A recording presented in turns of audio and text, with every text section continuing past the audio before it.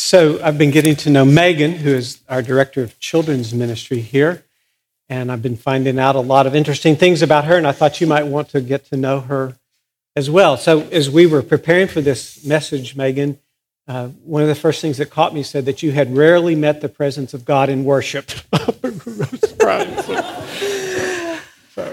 talk about that.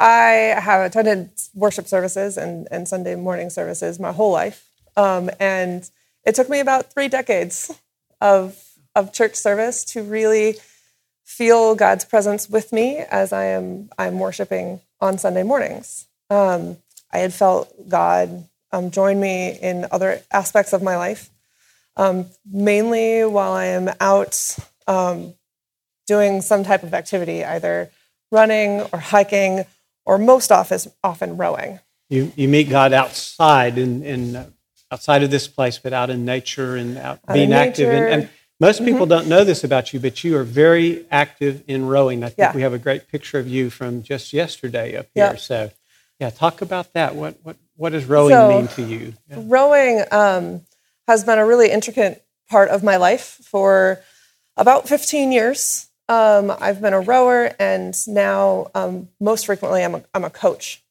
So I coach early in the mornings. This is actually yesterday afternoon. I was subbing for a Learn to Row class. And most of the time I'm out at 5:30 in the morning.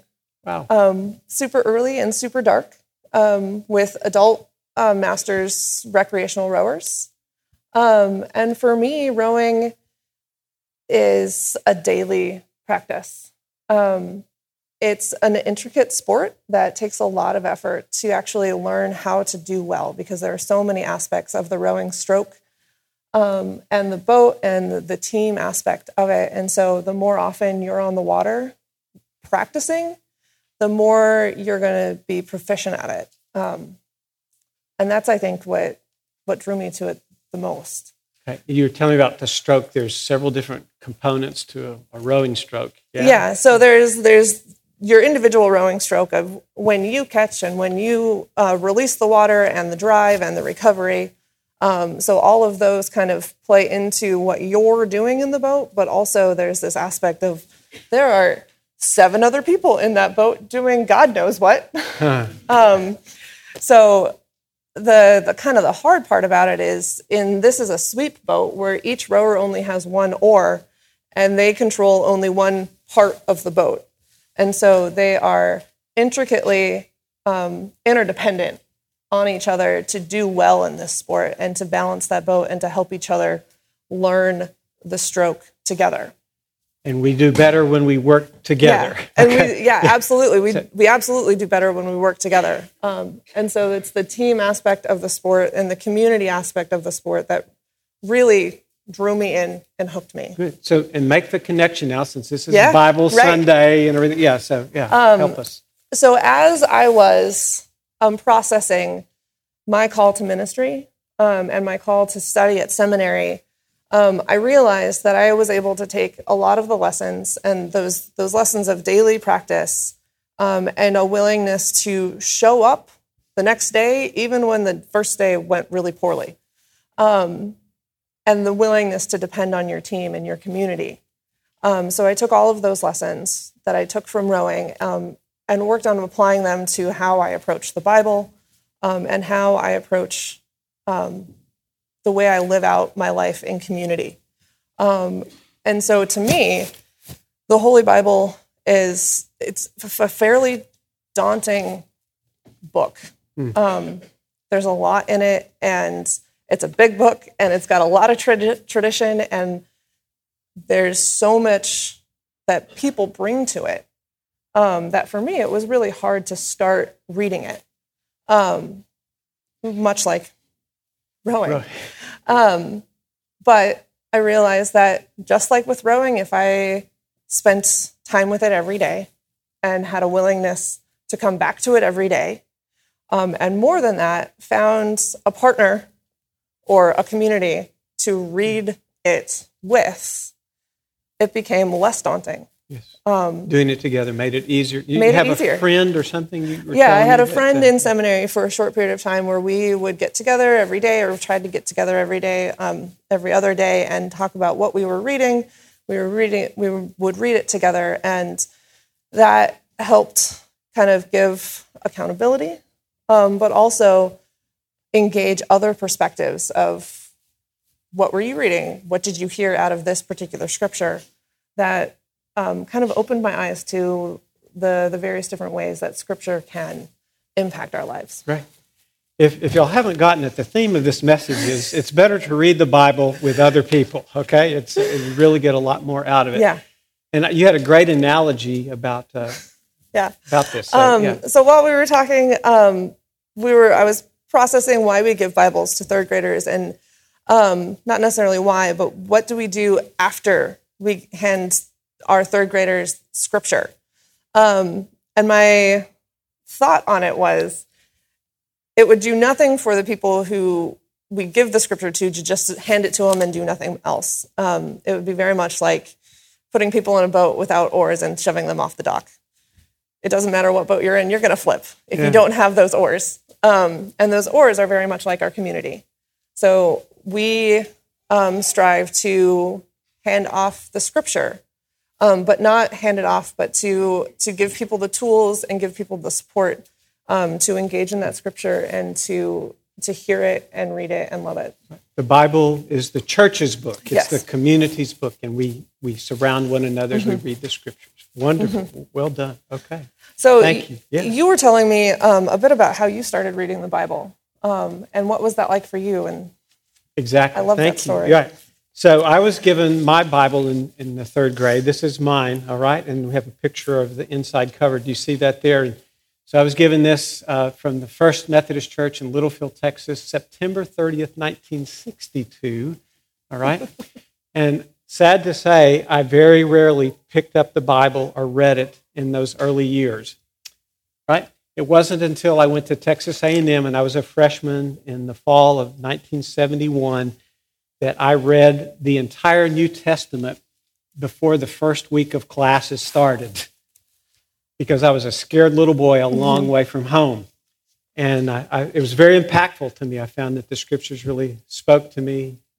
Wasn't just a bunch of old names I couldn't pronounce and about people who lived a long time ago. And that was on your own? I read that on my own, but very, very quickly I got involved with the Wesley Foundation at Texas A&M, the Methodist Student Ministry.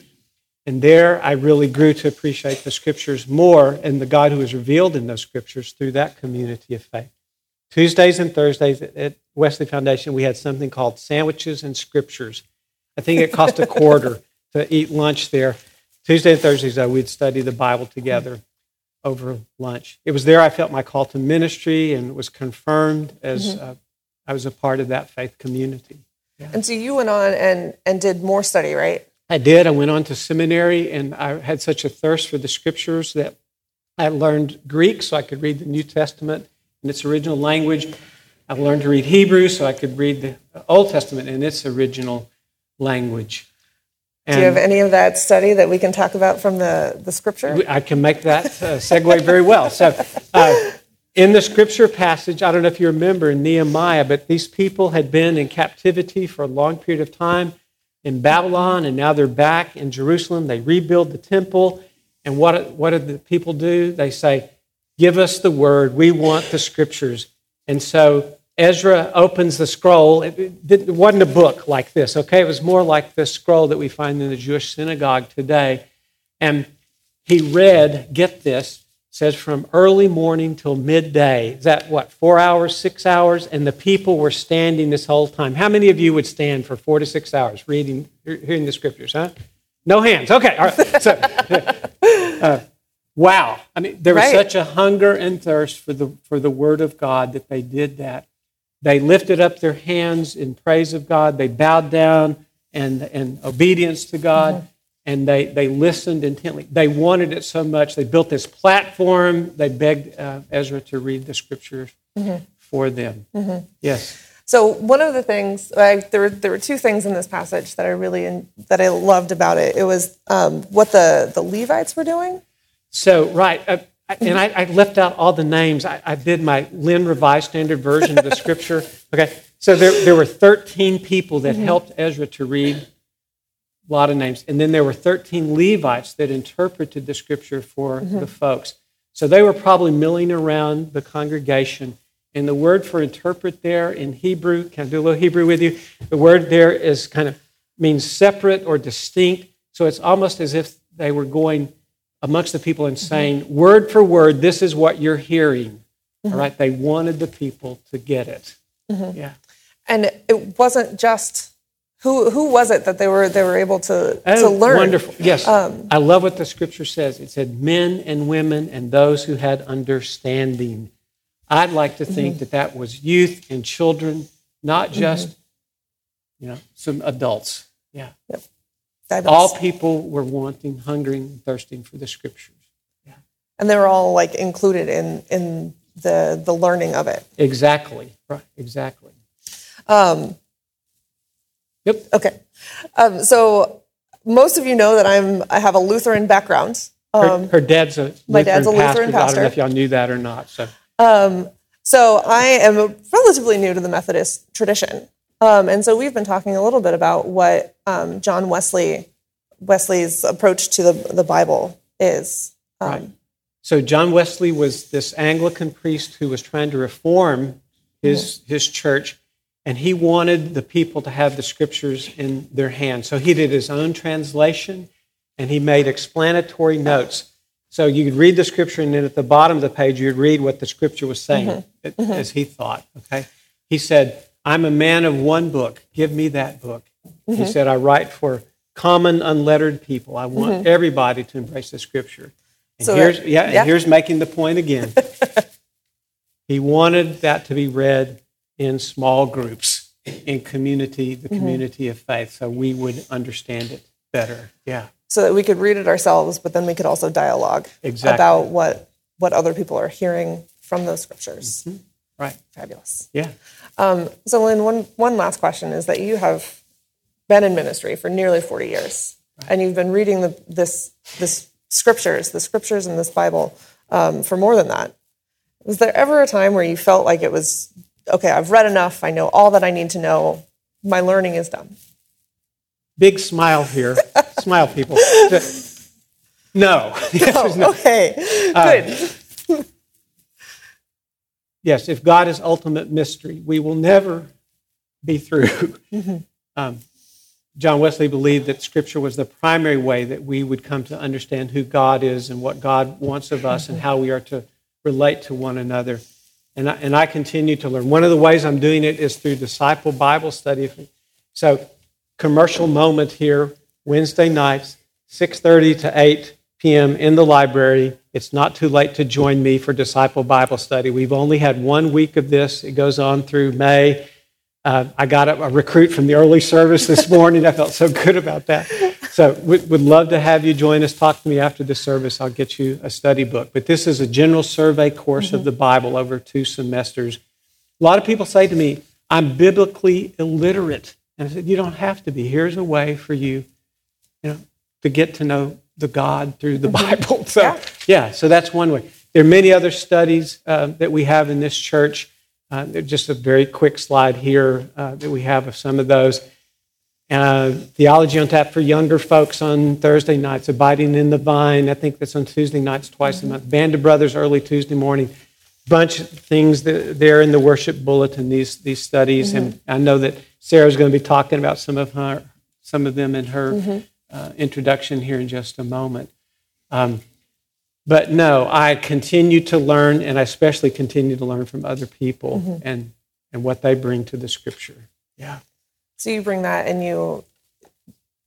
One of the things that we also do is with the children, is that we offer Sunday school classes, but we also encourage the parents to engage with the Scriptures with their children as well. That's one of the first places we learn. It's one of the first places we learn, and Lisa's talked about it previously, and I've talked about it previously also, but we have great opportunities to help support our parents. You're doing something in October. Your commercial moment. Hit them. All right.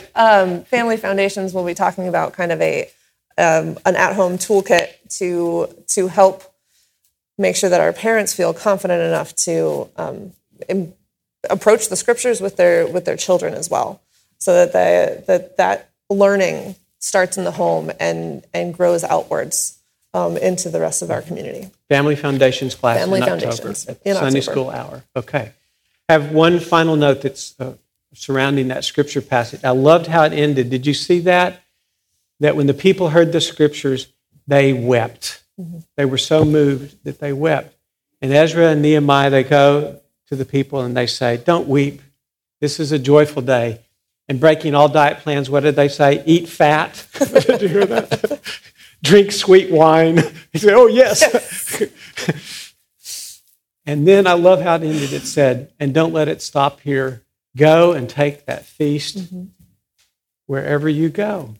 To those that can't be here today, right now with us, it reminds me of what happens a lot of times at the sacrament of communion. And after we have celebrated here, we see those people take those kits and they'll take elements from this table to some folks that may be homebound or in the hospital and things like that, that wish they could be here. And the feast continues out from this place.